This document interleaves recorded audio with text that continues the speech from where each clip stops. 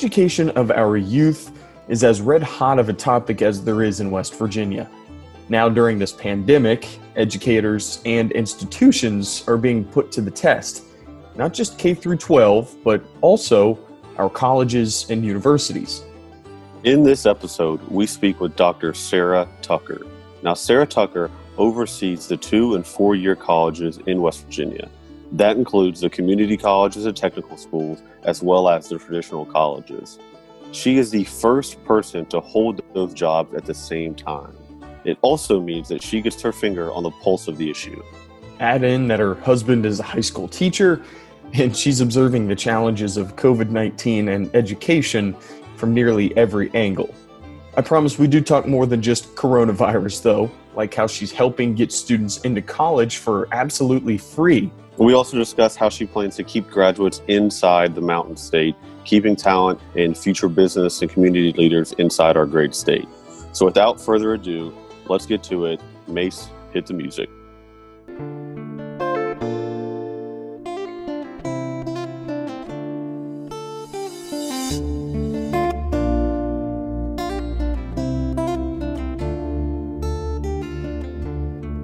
The sun does not always shine in West Virginia, but the people always do.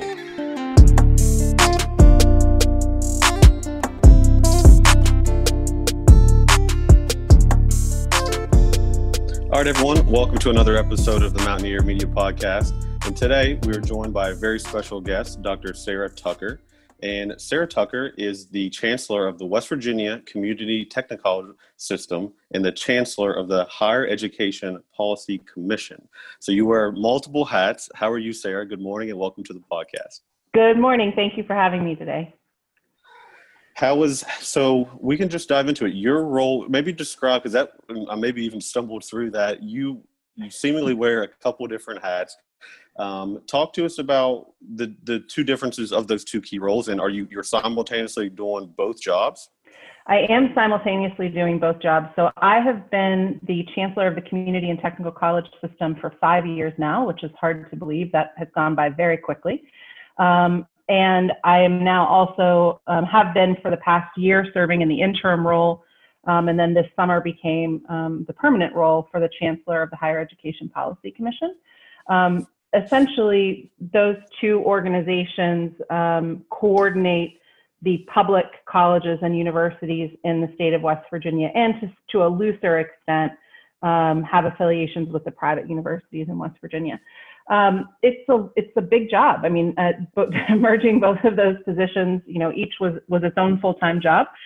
Merging them into one is a lot of work. But I have this incredible staff who are just so talented and so good at what they do that they make this merger possible. So historically, the Commission and Council, while they're two separate boards, shared staff. So we had about 85 shared staff that were answering to two separate bosses. So what we've really done now is said, okay, the boss has to answer to two separate boards, but the folks that work for us can just answer to one boss. And so that has really worked well. It doesn't always have to be that way. The Commission and Council can go back to having two separate chancellors if they so desire. But for now, they've decided to have just the one.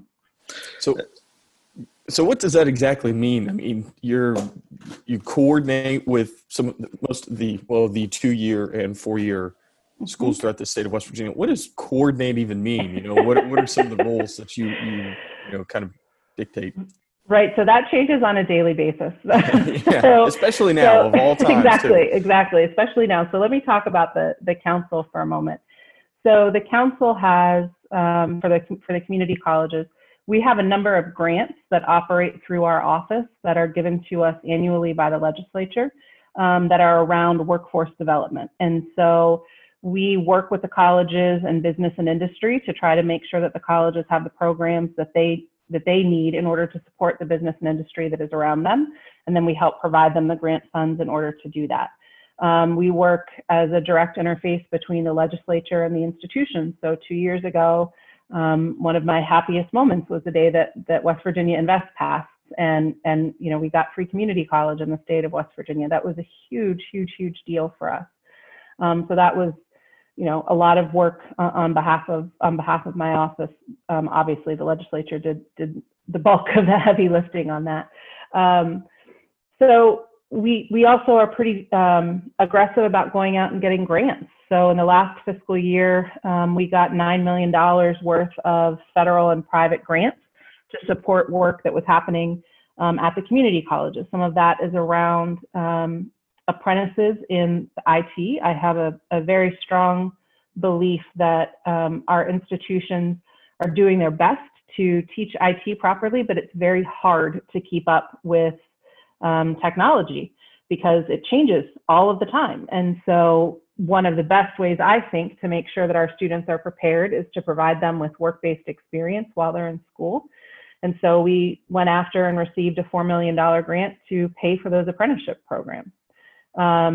We also received some funding, another $4 million through a private organization to try to improve our student services at 2 of our institutions, to try to replicate a nationally best practice model that comes out of CUNY, and to see if we can get our students to be as successful as the students are in New York. So we do a lot of work around things like that. We also just rewrote the Perkins grant, which is a $8.2 million that comes into the state of West Virginia annually for career and technical education.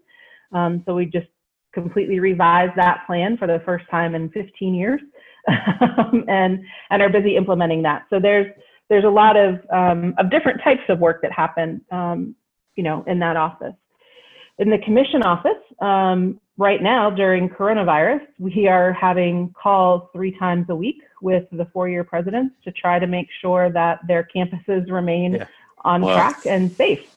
And we distribute all of the financial aid for the state of West Virginia through our offices. We operate the federal Gear Up grant, which is a $25 million grant to help kids in rural areas go to college. So we're also very busy with behavioral health right now. Mental health is a huge issue on our campuses, particularly right now during coronavirus, where people are isolated and quarantined.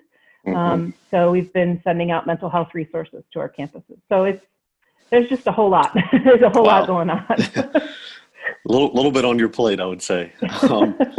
But so I think typically, or maybe in my mind, like I've always thought like there's the 4-year institutions and then technical colleges. For some reason, it feels like just completely separate entities and like they don't coordinate with each other. Maybe the fact that you're now, on 2 sides of it brings some synergies about, and maybe we can have more collaboration efforts. So the overall net gain is just better, post high school grad or education for students. Has that kind of come about with being, you think, on both sides?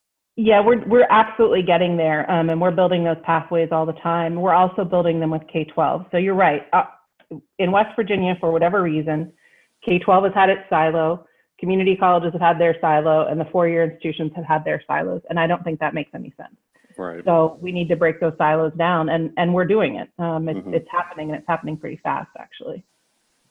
And it sounds like a lot of what you do too is encourage people to get to that post-secondary education and by helping them out monetarily. I mean, it sounds like a lot of what you guys do is, hey, we'll try and get you as much money as possible, but we want you to get to school and get you an education and get everybody an education. Yeah, that's exactly right. I mean, I think particularly in West Virginia, our legislature has been incredibly gracious with the amount of state aid that they have provided for higher education. I mean, really, really tremendous amount of aid. And for whatever reason, people don't seem to understand that. And so I don't think that students understand just what a world-class education they can get in West Virginia for a fraction of the cost that it would be in any other state. And also, we had a guest on here, Dave Lavender. It seems like his work gets intertwined in all of our guests, but he works with the development office on apprenticeships, and it's an important concept. Maybe we've gone away from that to a degree, and now we're like coming back with it, because I think a lot of kids maybe go throughout high school, maybe even specifically in West Virginia, and they're like, you know what, a big 4-year institution maybe is not for me. Right. But they're like remarkable, like with their hands, and they want like that physical application through apprenticeships. Have you seen now a shift of like at least some of the major universities, but also an increased like pathway for people to get like a 2-year certification in something and stay in the state, right? We don't want those people to feel like they can't just go to high school and then just not have anything for them. Yeah, so our enrollment in the community colleges, particularly since West Virginia Invest, has grown. Mm-hmm. But I will say that one of the biggest areas that I have been trying to concentrate on recently is our college going rate. So only 52% of recent high school graduates go to college. That includes students going to college out of state in West Virginia. 9% go to a community college. 9%. Wow. That is not enough. That's not enough. So, we have 48% of our students who we don't know what they're doing. We don't know what happens to them after high school. And we really need to target that 48% and do exactly what you're talking about, Cooper. Get them into programs that are more akin to what they want to do with their lives, and get them out into the workforce. We have a terrific program at the community colleges that really targets sort of the working adult. It's called the Learn and Earn program. Okay. And so that is a wage match between the state of West Virginia and business and industry. So let's say I'm a company, Correja, for example, and I know that I need employees. So I'm going to partner with my local community college. I'm going to pick the programs that match what my company needs. And then I'm going to have these students come and work for me, and the state will pay 50% of their wages as long as they're in the community college program and working. And so what that allows our students to do, because the average age of a community college student is 29, what that allows our students to do is pay their bills because they're adults in the workforce, pay their bills while they go to school. What I would really like to see is for that model to be expanded. It's been tremendous and wonderful for our community college students, but I think it can also be tremendous and wonderful for our baccalaureate students. So I'd like to see, and it's also hard to talk to a company about, yes, I understand that you have all of these needs. I can only help you with Learn and Earn for the students who have an associate's degree or less, right? So it would be terrific to see that program get expanded across the state, because it just provides tremendous opportunities for our students.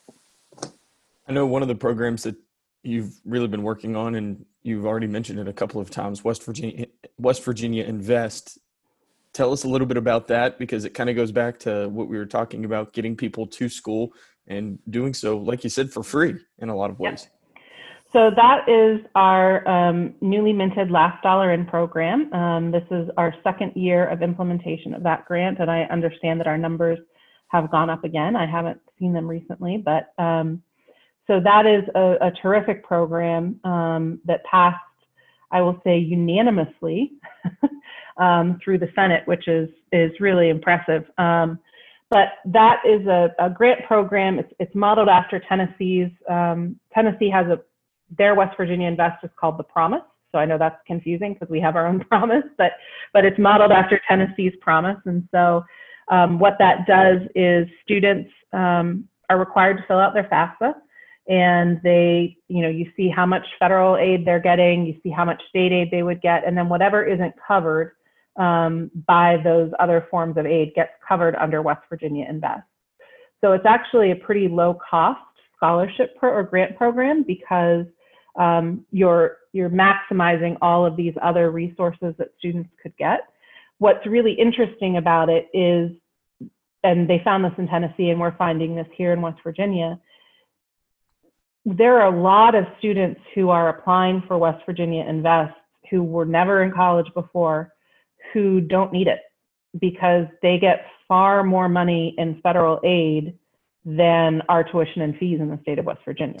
Wow. And so there are all of these students who are now coming to college who otherwise wouldn't have, who also aren't having to take this money because they're getting their tuition and fees covered through federal aid. So it's as much of a marketing campaign as anything, just making people understand that there's this money out there. They just have to apply for it. How to find it. Yeah. I mean, I was shocked by that. I went to school, I had like the Promise Scholarship, but then even while I was in school, like I started exploring scholarships and applied and got a couple like halfway through school. And like, I think like you're right. It's a lot of it's just like, hey, there's money out there. You just got to like, write an essay, call someone, do some type of effort to get it. And a lot of the times you can. Yep. And, to some extent, that's our fault in higher ed. We make things a little bit more complicated sometimes than they need to be. And so people shouldn't have to seek for all of these different sources, but we're getting better at that. We're trying to get better at that. Yeah. Before you were balancing the state's higher education systems, you're from West Virginia? Were you from Wheeling? I am. I'm from Wheeling, West Virginia. Yeah, born and raised. Are you Park, Central, Lindsley? Lindsley. There you go. Yeah, I was one of the first classes of females being at Lindsley. Or I think I started Lindsley in middle school, the second year that girls were allowed in the school. Yeah. Okay. Wow. Very nice. Yeah. We had Natalie Tennant on earlier. Of course, she was the first Mountaineer, but it sounds like we've had some pretty, and you included in this, we've had some pretty powerful women on this podcast as well. I mean, you went from one of the early classes of Lindsley. I mean, I'm sure at the time that was like pretty, remarkable. It was like, okay, things are changing times are changing. And then obviously you've taken your education and you left the state, but you came back. I did. I left the state, bound and determined never to come back. I left the state saying, oh my gosh, I've got to go someplace bigger. And I did. I went lots of bigger places. And then I came back because I loved it here and I fell in love and I got married and I had a kid and now I'm doing these jobs. But it is funny. I mean, you went from Michigan and then you studied at Harvard as well, right? I did. Yep. I left West Virginia, moved to Pittsburgh for a while, moved to London for a while, bounced to Boston, and then was in Ann Arbor, and then came back here. Wow. Yeah. That's amazing. So you've had a chance then to experience all of the factors that you're now like as your job, right? Like you were a West Virginia student, engaged with the college system, and now have come back and led it. What do you see? What's the future of higher education in West Virginia given COVID changes? Are these going to be temporary changes? Do you see like what you guys are implementing, like it's revealing maybe weak points that maybe are now going to be like patched up and stronger for the future because of what we're experiencing right now? Yeah, I mean, I'll tell you that when you're in the eye of a storm, it's a little hard to take a step back and analyze things as thoughtfully as I'd like to be able to. I think certainly there are going to be permanent changes. Mm-hmm. I think it has become clear, and we had been talking about it before, but I think this virus has brought it to even greater attention that, the number of bricks and mortar buildings that we have perhaps isn't necessary. I will also say that what this has brought crystal clear is that in classroom learning is important, and that students want to be connected face to face and they want to see their professors. It probably won't look the same as it has always looked. It probably won't be 3 times a week or 2 times a week, but that some component of being together and being in person is important for our students. And that connection on our campus of being able to see your fellow students on campus, it's important to them. It's just an important sort of mental piece, if nothing else for them. But things are going to be different. I think we're going to have a lot more classes that are online. I think we're going to have smaller lectures. I think there's going to be a lot more individualized student learning. I think we're also going to learn how to share some positions that need to be shared across the institutions and to create some efficiencies across our institutions. So all of those things I think will happen. But I think our students are changing and the way that they think about education is changing. And that's important, and we're going to have to keep following their trends. I mean, I just even today read an article about how the workplace was changing and how employers want their employees to come back into the office, and employees are pushing back and saying, no, this is working. Why would we change it? So I think all of those things are going to change, and we're going to have to pay attention to them. Hey guys, Cooper here. I hope you're enjoying this episode with Dr. Sarah Tucker, but I wanted to remind you really quick, if you could leave us a rating, give us a review. If you're enjoying it, we would sincerely appreciate that. It really helps more West Virginians see the podcast. With that, let's jump back right into the interview.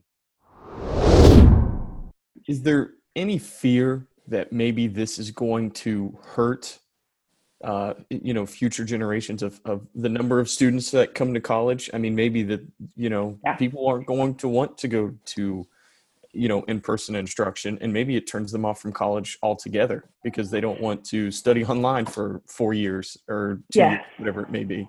Yeah. So I have a lot of fears about that. I have a lot of fears about what this is doing to future generations, period, for lots and lots of reasons. But I know that there are students who went to school and, at the end of last spring, for example, who were going to school and they were face-to-face, and then all of a sudden we had to go online, who had a bad experience. Our faculty members did everything they could to change on a dime and get these classes online. Right. But let's be honest, what they had to do was put their syllabus online. It wasn't a true online course, and that's not a fault of the faculty at all. What they did was tremendous. It's just the nature of the beast at that moment. And there were a lot of students who didn't have access to the internet, didn't have access to computers, or simply just didn't do well in an online environment. And those students, we may not be capturing them in the fall. They may not be coming back, and they may be talking to people in their rural communities about how awful learning online was. And that's a fear that we have, that's happening across the state. We're trying very hard to combat that fear by, the governor has his new Kids Connect program out, by trying to put as many hotspots as we can everywhere that we can. Mm-hmm. Our colleges have been distributing computers and hotspots to students who need them if they're able to.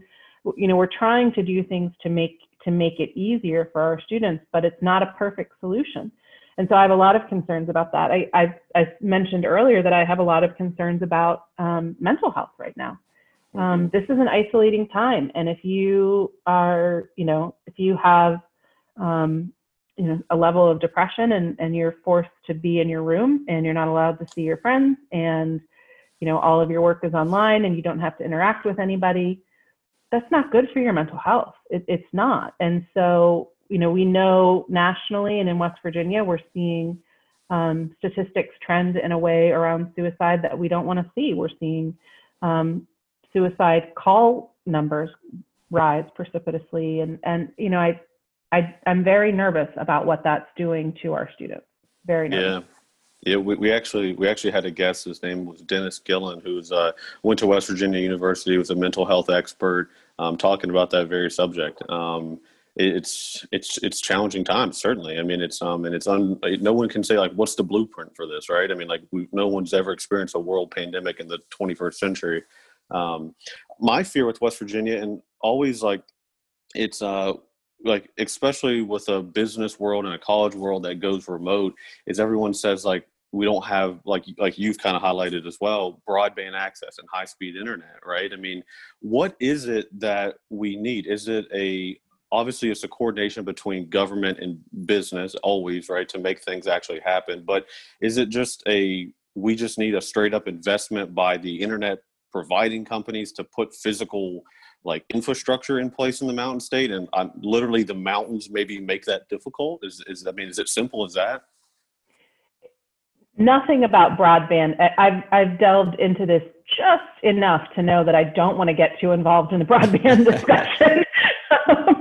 But nothing about broadband seems to be easy in the state of West Virginia. Part of it is our mountains. Part of it is the ruralness of our state. There does appear to be the possibility of dramatic broadband expansion in our state, and I really hope that proves to be successful. But it will take years for that to happen, right? I mean, it's not a quick build out. so we're going to have to figure out ways until that access becomes available to have better access for our students than what they currently have. But I'll tell you, as I sit here in my home on the East End, a couple blocks away from the Capitol, my internet goes out all the time.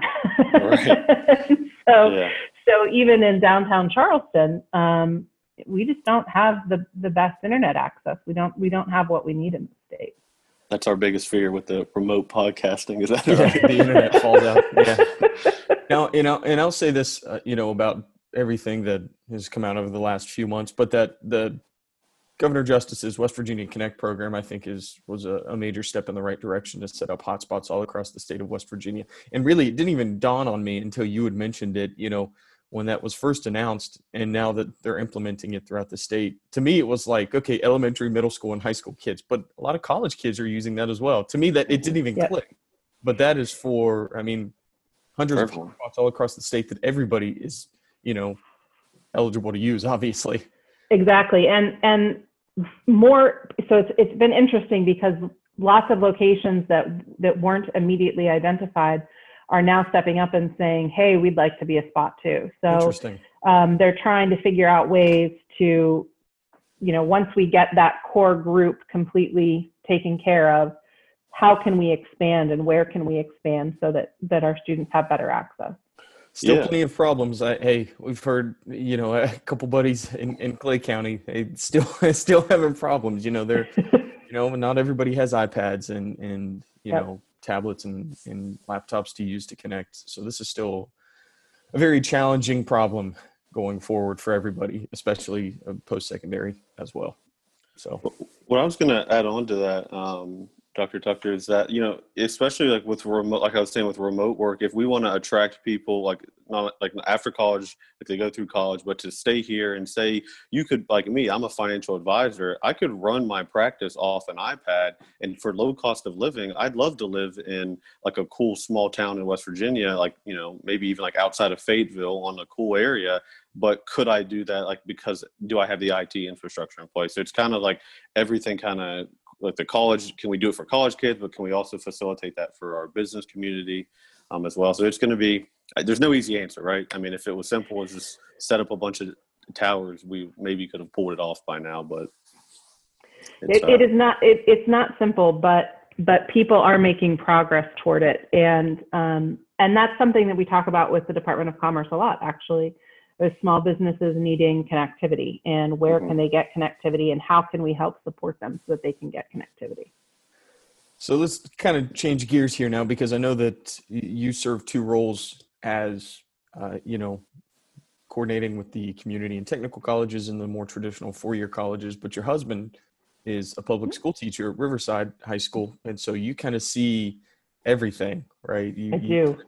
What are some of the challenges, and not to turn the focus strictly to him, but, what are the things that he says that are some of the problems at the, the elementary, middle school, and high school levels? We talked a little bit off camera saying he said he's not an IT teacher, he's a teacher first and foremost.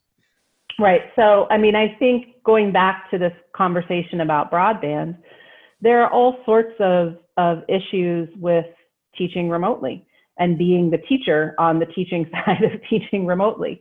The student doesn't have access to the internet, or the student has access to the internet, but it's too slow to download documents, or you're taking, a quiz or an exam and your internet goes out in the middle of it and you lose all of your, the student loses all of their work. You have Zoom meetings scheduled for your students to attend, but the family has, one or two devices for 3 or 4 kids, and all of those kids have Zoom meetings scheduled at the same time. And so, your attendance is low in your class. There are all sorts of things that teachers are experiencing right now in trying to go to this virtual and digital format. And I watch what he does in the evenings. He works so hard to try to make sure that his students have access to learning. But the truth is we're not set up, certainly in K-12, to have virtual learning. And that's why we want so badly for everybody to be back in school, but to be back in school safely. And unfortunately in Kanawha County, we're not there right now. But it is a real challenge. And he's finding fun ways to communicate lesson plans over a Zoom meeting is challenging. I have an employee whose son actually, his teacher wanted the kids to be super involved in the first day of school. And so she was trying to get them to do fun things. And that meant screaming the alphabet as loudly as you could, as many times in 1 minute, and taking a ball and bouncing it inside. And she was on another Zoom meeting, and she said, my house sounded like it was going to fall down. So, we're all trying to get through this together, but it is challenging, and you have to acknowledge that and try to laugh at it when you can and move on. Well, even the strain, on parents, right? Because now it's like you have some parents, if you've got 3 kids and if they're all in, K-12 and you're trying to remote work as well. And now you're like kind of babysitting over your shoulder doing, I work with a lot of clients and, we're trying to run a meeting and they're like having to like wrestle with their kids during the whole meeting. That's another challenge. If I was, I'm not a parent, if I was a parent and I had a hypothetical kid, what would be some of the things that you would say talking to your teenager about? Is there, even just for education, I think parents are going to play an important new role now, even more so than they obviously already are, but is there a possibility of like more direct communication with them from institutions like, hey, parents, like here are some guidelines or some tips or some, best practices? So we have been conducting a lot of virtual getting to understand college days, for lack of a better term. So we've held a series of virtual college admission days at individual colleges throughout the state, a series of virtual, here's how you fill out your FAFSA days, a series of virtual, let's learn about financial aid and financial literacy days. All sorts of things like that are available, and our office has been promoting those things. But it is challenging. And actually, Cooper, your point about getting some direct information out to parents is a very good idea. And I'm going to take that back, and we're going to do that. Hold on. No, I don't know. If it goes well, put me on there. If it doesn't. I will, because there is a lot of direct outreach that we're doing, but there's a lot more that we could be doing and trying to figure out how to target those populations. As far as being a parent home right now with your students, I think everyone's trying to do the best that they can. But this is really challenging, and it is challenging to have, multiple. It's challenging to have one kid in your household, but it's challenging to have multiple kids in your household, trying to make sure that they're logging onto their Zoom meetings at the right time, trying to make sure that the technology is working while you're also trying to log into your own Zoom meetings and make sure that your technology is working. Everyone's balancing a lot and trying to figure out how to make all of this work. And they're doing a really good job of it. But I would talk with my students. I talk to my own son, who is 2.5, about going to college, and talk to him about, fun things about what college does, to the extent that a 2.5-year-old can understand anything about the concept of college. Right. But I think the earlier you start talking to kids about why doing something after high school is important, about what careers are open out there, about what the world looks like and what life could look like for them, the better off they're going to be, and the more interested they're going to be in learning and getting an education. Right now, my son is vacillating between a career as an astronaut and a career as a garbage man. So, but they have to know all the career choices that are open to them. Well, and to make college not a fearful thing, right? It's important that, your son's 2.5 years old, but to develop a healthy, positive relationship with education and not seen as like the enemy, where it's like, I got to go to it. It's like jail to a lot of kids, but it's not. Like, you can be excited about it. You can be happy. You can go through public education and then go to a public university and come out with a wonderful degree and whatever you want to do. And that's possible in West Virginia. And hopefully if you stay here and come back, that's even better, right? So that's kind of like what we're trying to promote with this podcast is to shine the light on the stuff that is happening, the positive stuff that are happening, because I mean, you're a lifelong West Virginian. It's all the jokes about West Virginia and, this, that, and the other. And a lot of it's true. I mean, a lot of the national rankings are true, but there is good stuff going on, and we have to keep, I think, shining light on that, even internally of West Virginians, to not let that kind of like wear on us as a culture and as a people. Well, I appreciate that. And I appreciate that that's the point of your podcast, because I love it here. And I think that the people here are terrific. And I think that the people that I work with and that I get to spend time with on a daily basis are some of the smartest people I've ever met. This place is a beautiful, beautiful state. And we have a lot going on that is really tremendous. And our students want to stay here. I mean, people want to stay in this state, and we just have to provide them the opportunities to do that. And it's my hope in higher ed that as we think about our programming and think about what we're trying to do as a higher education system, that we're either training students for the jobs that are available in the state of West Virginia, or we're helping them open their minds so that they can figure out what the jobs of the future are and create them here, or how to bring jobs here. Higher ed has a lot of responsibility in the health and well-being of the state of West Virginia. And I'm very proud of our institutions and the work that they do, and will continue to do. Well, if you need a public speaker, I think I've found you one, Dr. Tucker. I think Cooper might be able to fill that role here. So, great. Speaking of, speaking and public speaking, you were on Capitol Hill. You testified in front of Congress one time, right? Back in 2017. I did. Tell us a little bit about that. What do you remember from that? Because I'm sure that was about as, just, get the blood pumping a little bit when you step in front of those guys. So I think this is a great story, and I don't actually think it's one that I've told before, but I was so honored to be given that opportunity. I mean, really, that's a once in a lifetime opportunity. And I was so excited to be able to do it. And I was also 2.5 months pregnant and terribly, terribly morning sick. So a combination of utter nerves going into this and trying to make sure that I didn't embarrass my state, and trying to make sure I didn't embarrass the senators, both of whom sat on that committee, and being completely intimidated. I mean, there's a box that they put in front of you, and there's a light and a timer, and you have a very specific amount of time, and you cannot go over, and then they can ask you any questions that they wanted. And so I was pretty nervous, and then I was also sick. And so trying to navigate those two things was fascinating. But I did it, and I was very grateful for the opportunity. It really was tremendous, and it provided me the opportunity to talk about some things that were happening in West Virginia's community colleges that could be models for what should happen across the country. And one of the things that I talked about was that Learn and Earn program that I mentioned earlier. It's just a tremendous program, and I don't know of other states that are doing it, and I frankly don't know why not. I mean, it's a great idea. Companies love it. Our students benefit from it. Mm-hmm. It's something we should be doing.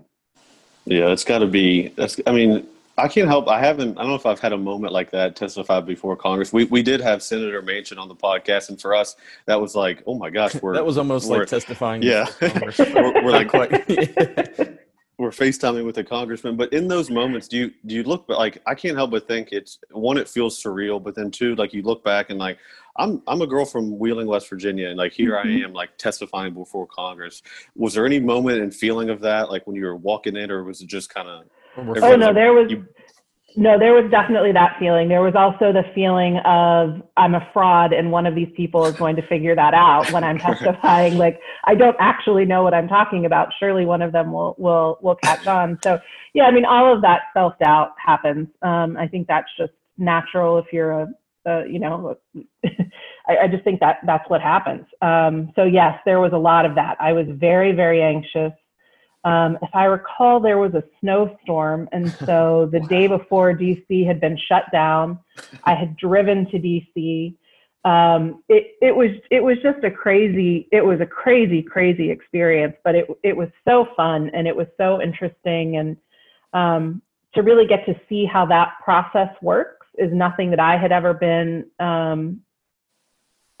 exposed to before. I didn't know anything about it. I also didn't know that committee members just walked in and out of the committee room, or that committee members had staff. They all have staff that sit in there, and that their staff would wait until they knew, whatever speaker the committee member was interested in, and then they would text the committee member, and then the committee member would come in right before you spoke. I mean, it was just the whole thing. Man. I just had never seen anything like it before. And it really was, it was a great honor to be able to do that and to be able to speak on behalf of the state of West Virginia, because I was the only person that got to talk about community colleges that day. That was my job. And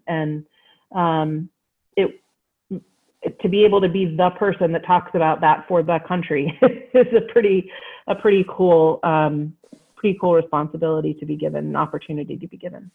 Yeah. Well, you represent the state very well. And Dr. Tucker, we thank you for coming on today. You're the Chancellor of the West Virginia Community and Technical College and the Chancellor of the Higher Education Policy Commission. And you represent the state very well. And it was an honor to have you on here today. So thank you for what you're doing. Good luck to you. It is crazy right now, but we know that everything's going to work out here. So thanks again for taking some time this morning. Thank you guys so much. It was a pleasure.